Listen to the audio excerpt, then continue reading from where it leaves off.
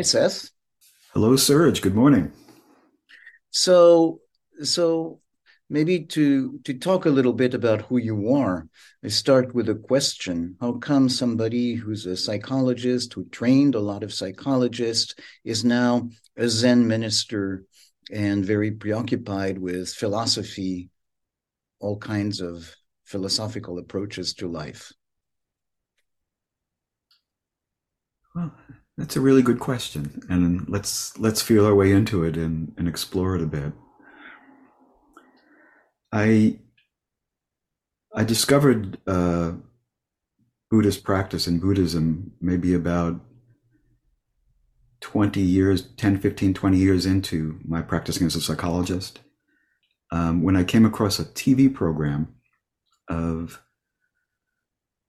on PBS about that filmed a segment on Jon Kabat-Zinn teaching meditation to chronic pain patients. And at the time, I had a fair number of chronic pain patients I was treating, and I was using biofeedback and hypnosis and a variety of other methods to try to treat it, and was never really very satisfied with it. And when I saw this film, it was a Bill Moyer's program called The Healing of the Mind that featured Jon Kabat-Zinn, and I watched him talking to these chronic pain patients as they were meditating. It kind of woke up some seed in me that had been planted many, many years ago. When I was an undergraduate, a fellow by the name of Alan Watts came to our school and stayed for about a week and gave a series of lectures on Zen and related topics. And I was absolutely fascinated by what he had to say. And for a while, was very much taken with it. Say at the age of 18, I was reading everything I could on Buddhism that existed back in the 1960s, which wasn't a great deal. Yeah. But it was like a kind of a bookstand Buddhism. There wasn't anywhere to go with it. There weren't any teachers nearby. There wasn't a sangha or a community I could belong to. So it just became a kind of an intellectual thing. And at the time, even at 18, I thought of myself as a Buddhist at that point, but it really never went anywhere. And then as I completed my graduate studies in psychology, or as I started a family, all that receded into the background. It became kind of my past. And I think in watching Kabat-Zinn doing this work, it kind of reawakened that, oh, I remember what that was all about. And that was really important to me at one point. And is there a way I can integrate that into what I'm doing now? So I asked the people at Kabat-Zinn's center over at the University of Massachusetts Medical Center in Worcester. I asked them, could I do an internship with them? And they said, yeah, you can do an internship, but first, you have to have had a meditation practice that's at least a year old, daily meditation practice. And you have to have been on at least one 10-day silent Buddhist meditation retreat. And so I said, okay. So that's kind of how I got started. And then once I had done that, I figured I needed a Buddhist teacher. So I went to a conference in the late 1990s in Boston called the First Conference on Buddhism in America. And I heard teachers from all different varieties of schools give Dharma talks, and I was able to talk with them. And I picked out a couple of people I thought it would be great to study with. One was Larry Rosenberg, who runs the Cambridge, Massachusetts Insight Meditation Center. And the other is Tony Packer, the late Tony Packer, he used to run the Springwater Center. So I did lots of retreats with them and with a lot of the Insight Meditation people, some Tibetan teachers. Um, anyway, so that was the beginning of practice, and I remember sitting there on my first 10-day retreat with a teacher, late teacher. His name was Ruth Dennison at the time, and I remember listening to her Dharma talks, and I'm going, that's really kind of what I already believe, except I've never really articulated in that way before. So I found myself immediately at home. And the first time I sat down to meditate with the Jon Kabat-Zinn's group, I immediately said, "This is something I want for the rest of my life." It just felt so extraordinary to me, and I found it life changing for me in all kinds of ways. I found it added to my ability to be immediately present with myself and with other people, to be more present in my body, be more embodied.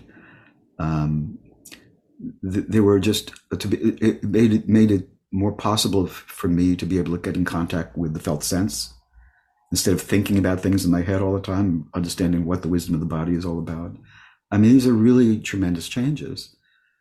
And as I continued to practice, though, I also found myself at dissonance with a lot of the ideas in Buddhism. I mean, many of them I agreed with, but many I didn't. And so teachers would say various things, and I go, wait a minute, do I really believe that? And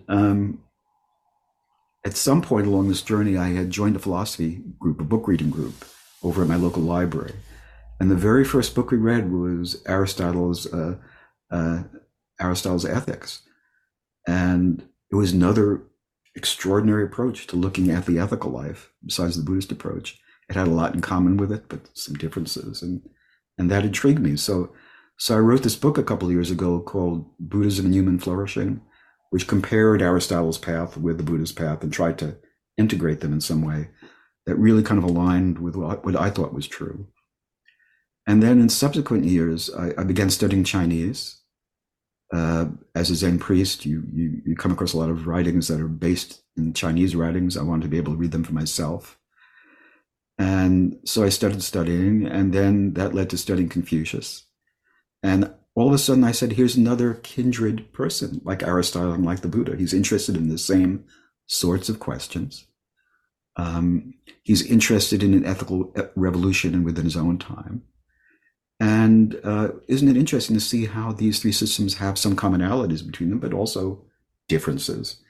And so just intellectually, I was interested in kind of understanding the similarities and differences between these systems. And then coming to the conclusion, which is not a lot of people read all the philosophers, and they read Spinoza and Hume and Nietzsche and everybody else, and they say, well, who's right? Who's right? And the point is, none of them are right, but they all offer some different vision, okay, that we can take something from and can enrich our lives in some kind of way. And I thought, well, yeah, I mean, we don't want to necessarily be ancient Buddhists or ancient Confucians or ancient Aristotelians, but maybe there's stuff we can get from all of that that's valuable for us to carry forward in a new way today. Maybe not the way they exactly meant it, but the way that resonates for us today. So that's been my focus. How can I take the things that I've learned on these three different journeys, four different, if you include psychology as well? How can you take those and come up with something new that might be relevant to the way we live today? Yeah. You used the phrase when you were talking about Confucius, talking about him as a kindred spirit or another kindred spirit. And what strikes me when you describe your journey is essentially you finding kindred spirits who express maybe better than you would have something that already is in you and helps you develop it. And then a sense of having a conversation with these kindred spirits that informs the practice life. And also there's a kind of otherness to them as well. I mean, there's a kind of an alterity. There's a way in which, because they're ancient figures from a different culture and a different time, they think differently about things than we do today. And that's valuable too, to say, hey, the way we think about things maybe isn't always the right way to do it. You know, maybe somebody else had some vision too that's worthwhile appropriating in some kind of way. Yeah. So maybe somebody had better ideas, had a vision, but you also mentioned of how that quest started with a sense of the limitations of, or your own, critical concepts about Buddhism, saying, oh, I love a lot of things, and there's some things that I question. Yes, absolutely. Yeah. I must have listened to thousands of talks from teachers over the last 25, 30 years. And there's probably not a single talk I ever heard, or hardly a single talk I ever heard, where I agreed with everything the teacher said. My mind is always going, well, I don't know about that. I don't know about that. Is that true? How do I feel about that? So there's constant chatter that goes in the mind as you hear this. And yes, I think there's plenty to criticize about. I mean, first of all, there isn't one Buddhism. There are many, many different Buddhisms, both historically and culturally over the years, and they don't all agree on very much. But if you think about some of the main things that most of the schools agree on, there are points that I disagree with very vigorously. They have a lot to do with the idea of the perfectibility of human beings and their ability to transcend their basic natures. And I think there are real limitations on how much we can change ourselves, how much we can be different from ourselves. And plus, there are things about that final vision of what well-being is that don't strike me as well-being. If you're talking about giving up all attachments or all desires, Mm-hmm. there's nothing very attractive to me about that. I want a vision that enlarges human possibilities, human life, and doesn't help people by subtracting from them. Right. Yeah. So that sense of an engaged dialogue, Mm-hmm. and that sense of expanding from there. So we're not talking about finding some kind of sameness in all the traditions, even though there may be a lot of sameness, but Mm-hmm. actually engaging in a dialogue that focuses on both similarities and differences, Mm-hmm. as a way to helping you and helping all of us figure out how to manage being in the world. Absolutely, absolutely. And even the differences between the systems are intriguing. You can say, well, how come Aristotle stresses courage so much, Andrea, courage, and how come the other traditions don't mention it at all as a major virtue? Or how come Plato talks so much about justice as being a crucial virtue, and justice is never mentioned in the Buddhist tradition as a kind of a concept? I mean, there are times when the Buddha tells kings to share their wealth with the people and make sure everyone's, well fed and safe and so forth.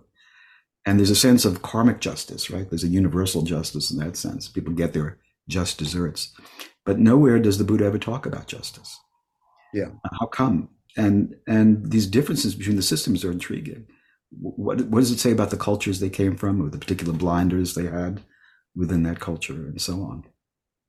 Yeah. Or what problems were more apparent and required more attention. Well, it's interesting. For example, if you take courage, and Aristotle takes military courage as his Mm-hmm. kind of exemplar of that, these were all people who lived in war-torn eras where war was a constant. Yeah.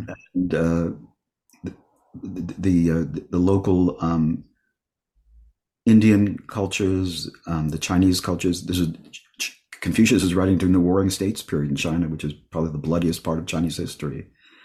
And certainly, Athens is involved in the Peloponnesian Wars and all the other wars that they're involved with, the wars against Persia.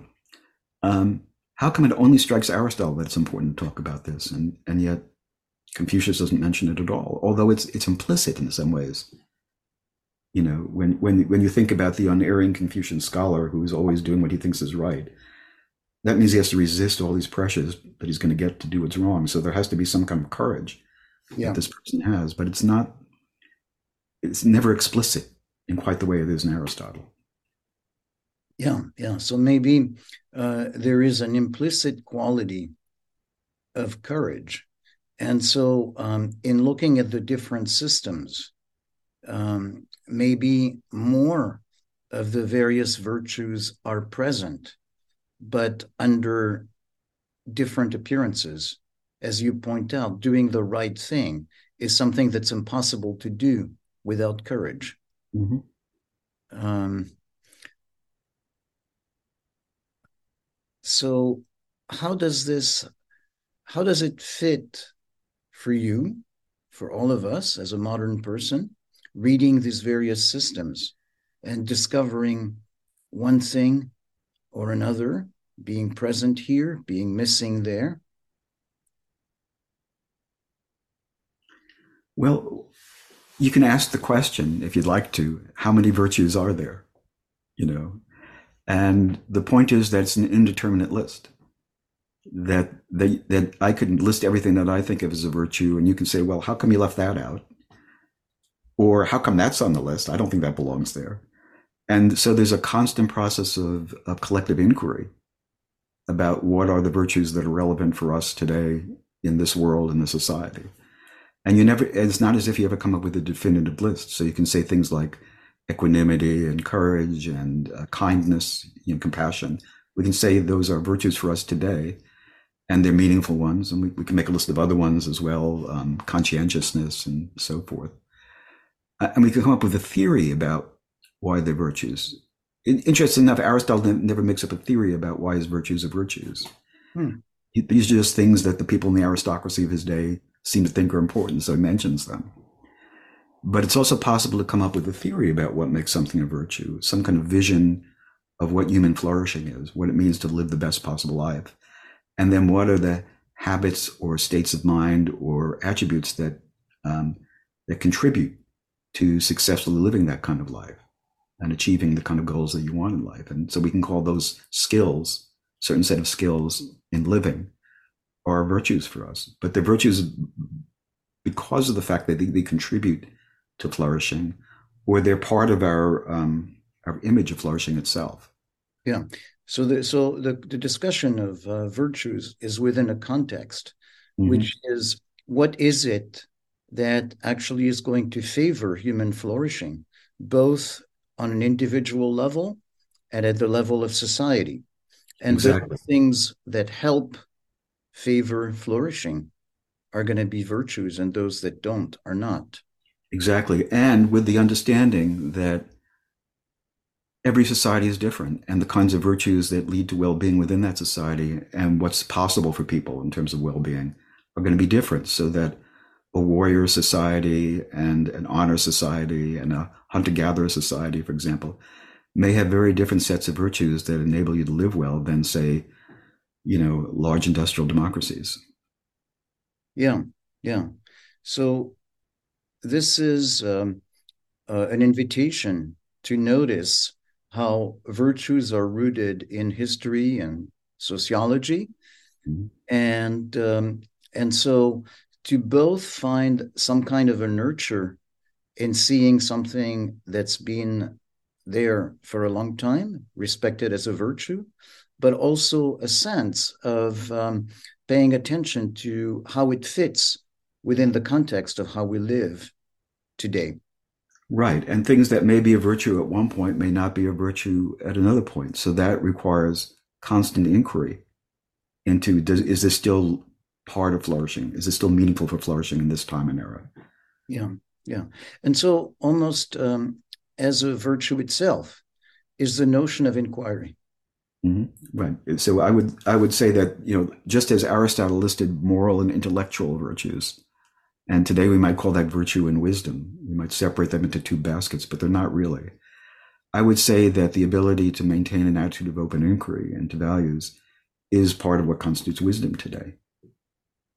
Yeah, And it's really the endeavor that, say, Socrates was engaged in when he was asking what is justice. He understands that in the past, in the Homeric era, virtue meant one thing, and here in this later era where we have all the great dramatists and comedians and so forth writing, and well, maybe these things mean something different today in these modern societies, modern in Socrates' time. yeah, And he inquires of everyone what is justice, and everyone comes up with a slightly different answer. And the end point of this is not that there is no such thing as justice, but that its meaning is slippery in some kind of way. That there's always a new way to understand it, and given a new context. yes.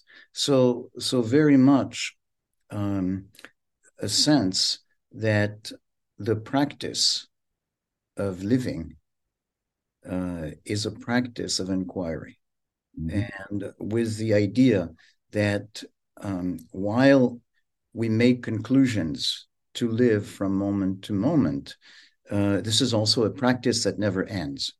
That's right. There's no discernible end to it whatsoever, and that's what I see. That's what I didn't like about my old ideas of Buddhism, that there was a path and you reach the end of it. I don't think there's an end. There's just always more. Yeah. There's always more to understand and more to appreciate and more ways to grow. There is no end to history, and therefore Mm-hmm. keep Yeah, changing. Yeah. and no end to the ways we may change over a lifetime in the way we understand things. And I Yeah. think it's an exciting vision. Mhm.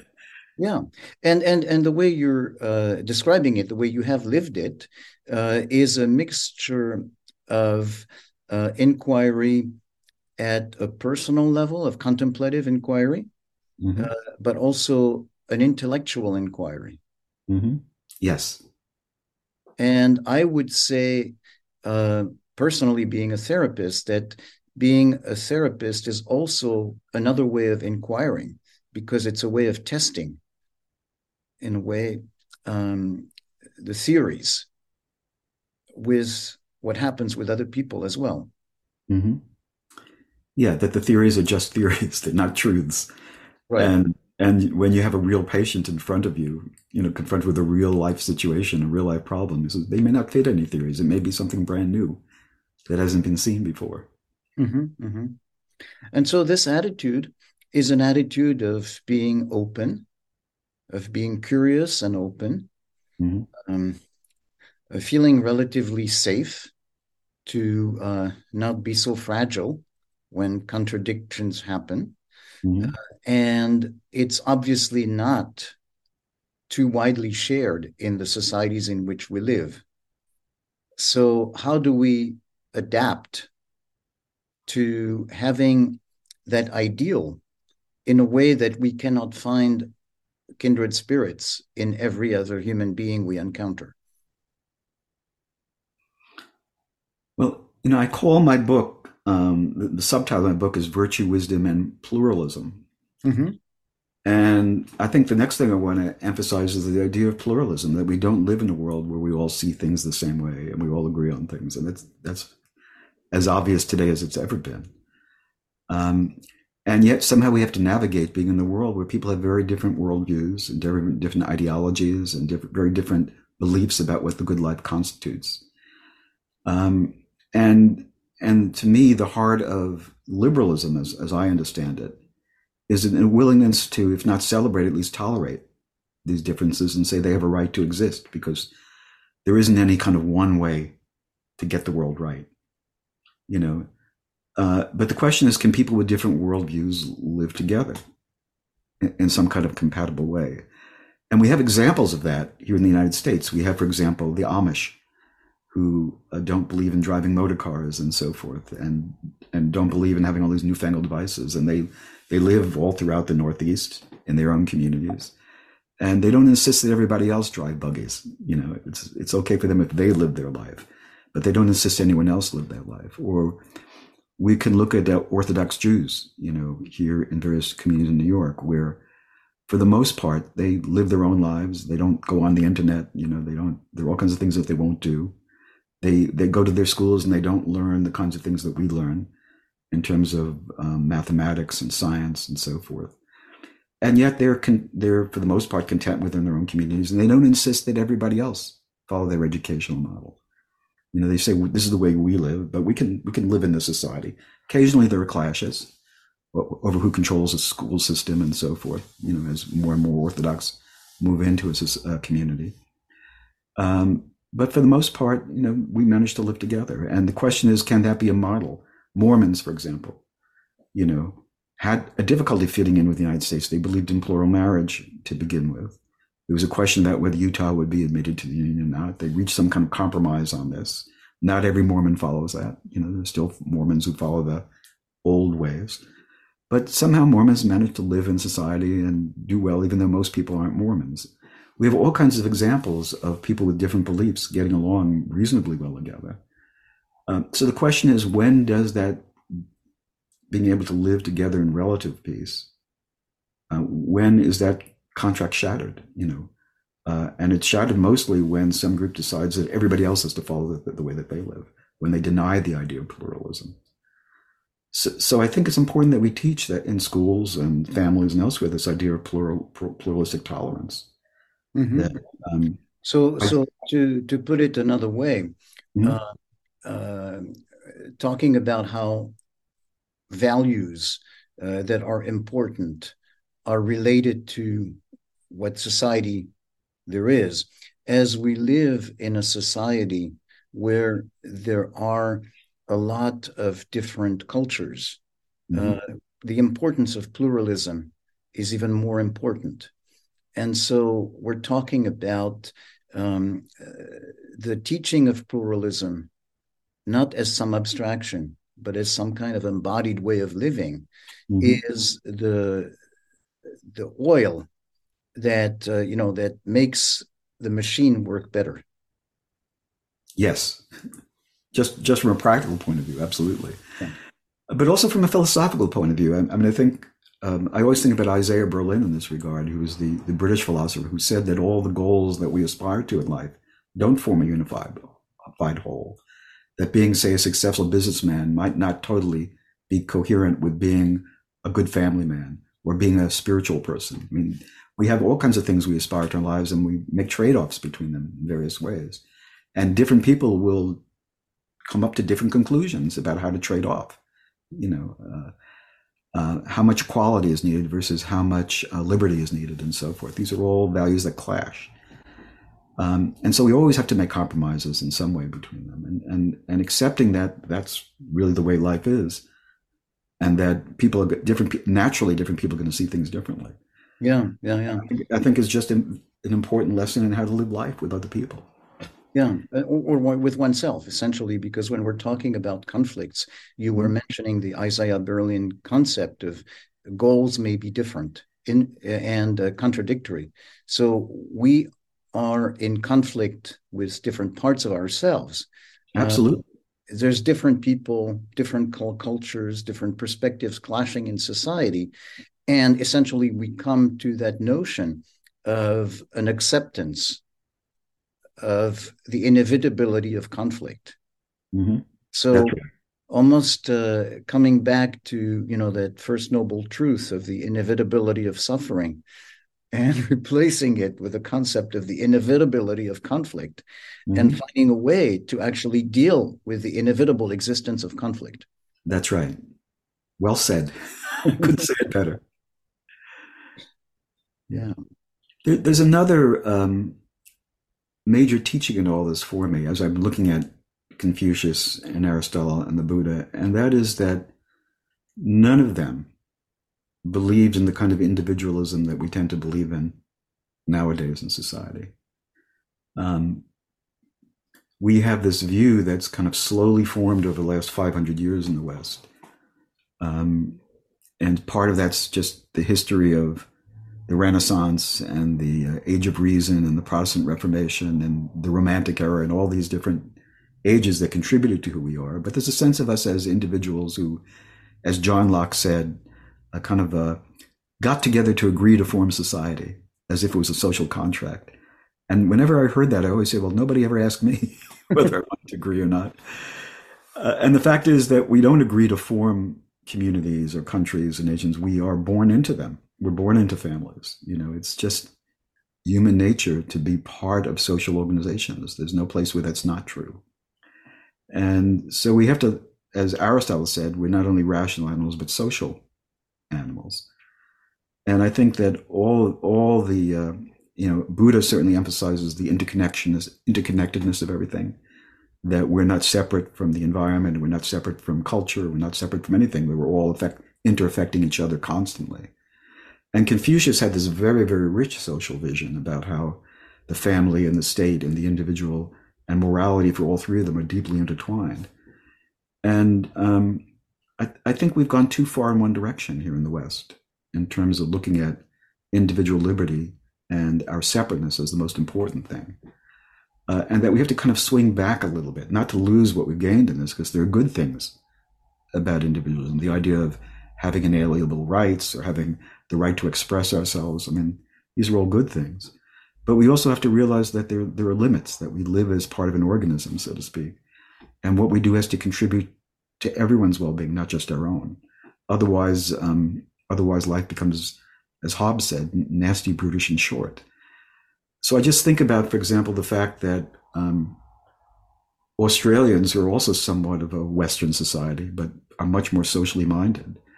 That Australians died, the death rate was 1/10 the American death rate during COVID because Australians wore their damn masks. They didn't think it's my right not to wear a mask. And it's the same thing in all the Confucian societies in Taiwan and Japan and Vietnam and Korea and so forth. I mean, everyone got vaccinated, everyone wore their masks, and they were able to keep the death rate much lower than we did here. And there are many, many other examples you can give, but certainly in East Asia and other places in the world, people have a much more sense of being an integral part of communities and not just being kind of lone wolves who are kind of occasionally agreeing to be together. Yeah, yeah. So I And think we need to do something that, I mean, the Chinese go too far in the other direction in terms of a collective understanding of well-being. And we're too far in the individualistic side, but there's some place maybe where we can, reach a synthesis between these. yeah, yeah. And so as an individual, thinking of it in terms of how can I put this more into my embodied understanding of life.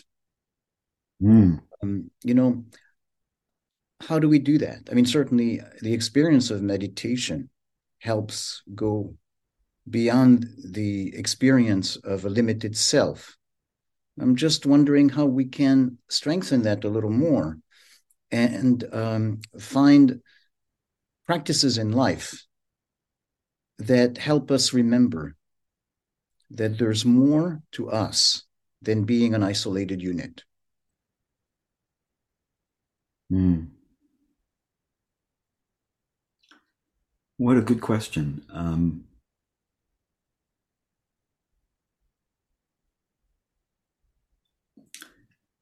The it's related to another question. Let's put it this way. The Canadian philosopher Charles Taylor asked the question, gee, we have our loyalty to our immediate family and our kin or our tribe. Then we have a more general sense that we should have goodwill for all mankind in some kind of way. But there's a clash between these two. And kind of when times are flush and there's plenty and there's no shortages, we can be very generous to everybody. And then when we're under adversity or hardship or scarcity, all of a sudden we circle the wagons and, my tribe or my family first. So there's a real disconnection in terms of a natural understanding of what it means to care about other people. And then we can ask, are there resources within the moral repertoire of a culture that enable us to transcend that? Okay, so for example, in Christianity, you have the parable of the Good Samaritan as an example, but we can probably look at every culture and they have examples of what it means to help someone. In the Old Testament, 29 times, I think it says, to love the stranger, not love your neighbor, but love the stranger, So there are moral resources that we can rely on, or stories we can rely on, but there's also, I think, some inner feeling that you either have or you don't have about these sorts of things. I can remember, you think about what Albert Schweitzer talks about in terms of the kind of, I'm trying to remember what his phrase is, but the idea of the love of all creation, so to speak. Mm-hmm. Sanctity of life, that's the one he uses. Or you can think about John Dewey and when he writes about natural piety, which is a kind of awe at life and nature and everything else, and a feeling connected to it in some kind of meaningful way. And I've certainly had experiences on retreat where I just feel this overwhelming love for everything I come across. I take a walk after having meditated for a couple of days, and I would just want to cry because everything looks so beautiful, and I feel so much outpouring of love for it. And not just people, but trees and rocks and clouds and everything. It's an amazing experience, and I think if you have some experience like that, it becomes a ground that you can always have within you that says, wait a minute, everybody matters, everything matters. It's our job in life to take care of everything that falls within the little circle of our life and make it better in some kind of way. And that includes inanimate objects as well as, people and animals and plants and so forth. We try to keep our house neat and our bed made and all those things. So it's something I feel very deeply, that this is my living responsibility in terms of everything that I meet and encounter in life to somehow improve the situation, not just for me, but for the other as well. But if you don't have that naturally, if you're feeling about life as more life is dog eat dog competition and morality is for saps and just get the most you can for yourself, and whoever has the most toys at the end dies, when he dies wins. If you have that kind of philosophy, then I don't know how you get from there to a more compassionate understanding of the suffering of all beings. Yeah. Well, I think there's probably, in some cases, it's impossible. But in the middle, what you're outlining is essentially a practice of giving ourselves an experience, an opportunity to see the world in a different way. So you were talking about the fact that when everything goes well, it's easier to be generous with others. And when things get tighter, then, we kind of tighten up and don't want to give. But the experience of actually noticing how good it feels to open up and feel part of something larger, if it's not experienced as some kind of a punishment, you have to do this, you have to deprive yourself of what you have, but as a chance for an enrichment, Mm-hmm. it becomes actually something that helps expand for most of us the possibility of feeling some joy and connection. Yeah, I'd agree with that. I think that's true. It feels right to me. Mm-hmm. It's interesting. There's a contemporary Chinese scholar by the name of Tao Jiang, and he looks at all the different 100 schools of philosophy during the Warring States period in China. Not only Confucianism, but Taoism and Moism and legalism and all these different schools of thought. And he says, is there a central issue around which they all revolve? And the answer is yes. It's the question of selfish or self-referential love for you and your family and your kin versus what do you owe in the way of justice to everybody. And they were struggling with that issue. Every one of these philosophies came up with a different answer to that question, but they're really all debating each other about it. And you see the same question in Greek tragedy at this time, like in the story of Antigone, where her brother is left unburied by King Creon, and she has to decide whether to listen to the king and obey him and leave her brother unburied, or whether to take the body and privately bury it because she owes that to her brother against the king's decree. There's that question about family morality versus the larger society morality. And there's a way of thinking about the way societies were organizing at that time that became a central problem for people, that when you're in small little hunter-gatherer societies, that wasn't such a big issue. But as soon as you establish administrative states and bureaucratic structures that are somewhat far away from us, the Chinese say, the sky is high and the emperor is far away. As soon as you begin establishing something like that, then there's immediate conflict about what do you owe to whom. And I think it's something we human beings have been struggling with since, 2,500 years ago. Yeah. So we come back to that notion of dealing with conflict as essentially part of the human condition. Mm-hmm. Yeah. So, example, there are examples in Confucian philosophy about what happens if a king has a father who breaks the law. Okay, does filial piety demand that you protect your father, or does being the king and the administrator of justice demand that you put your father, in jail for that? And the different Confucian philosophers came up with different answers to that. Confucius believed you never harm your father. My God, that's the worst offense ever against heaven. Whereas Mencius said, no, there's a real conflict here. What you have to do is you have to quit being king, you abdicate, and then you take your father and you run away to another country and protect him. But they all had different answers for, what do you owe to different parts of your life. It's an interesting question. Yeah. Mm. Yeah. So the notion of different answers, and maybe that's a good place to stop. Just want to see if you want to add something, or if we end on that notion of it's impossible to not have different answers to the various challenges of life, and the sense of dealing with that. Yeah. There is one other place I want to go.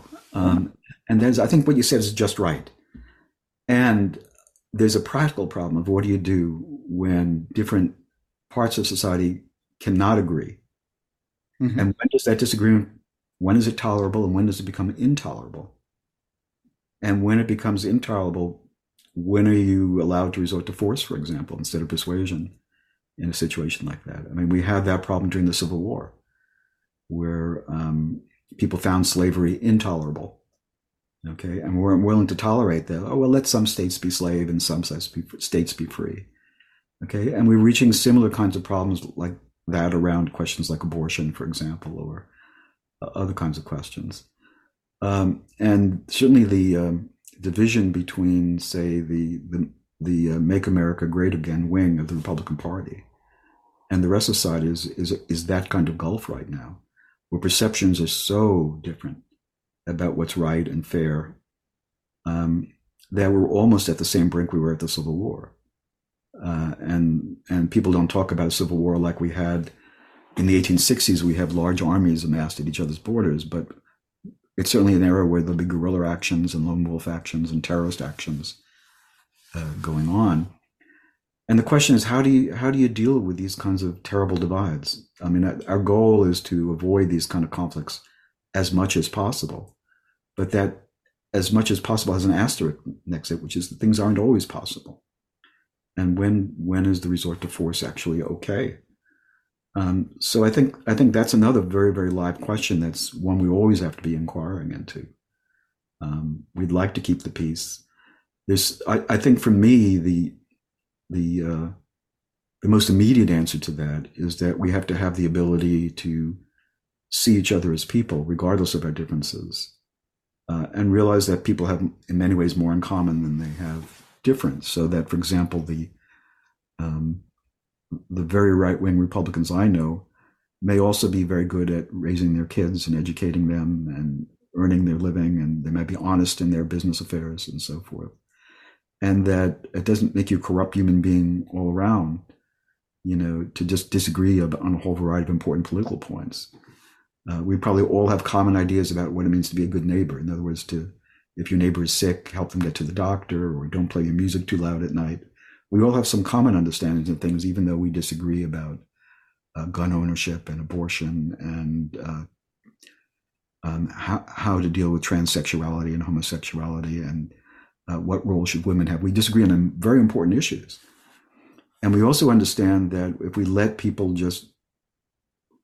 someone in another state run things that they want to, if we let Mississippi be Mississippi, so to speak, we also know that there are people we care about in Mississippi, who, of course, they're kindred spirits of ours in some kind of way, who are being harmed by all this in very palpable ways. And how much of that do you tolerate?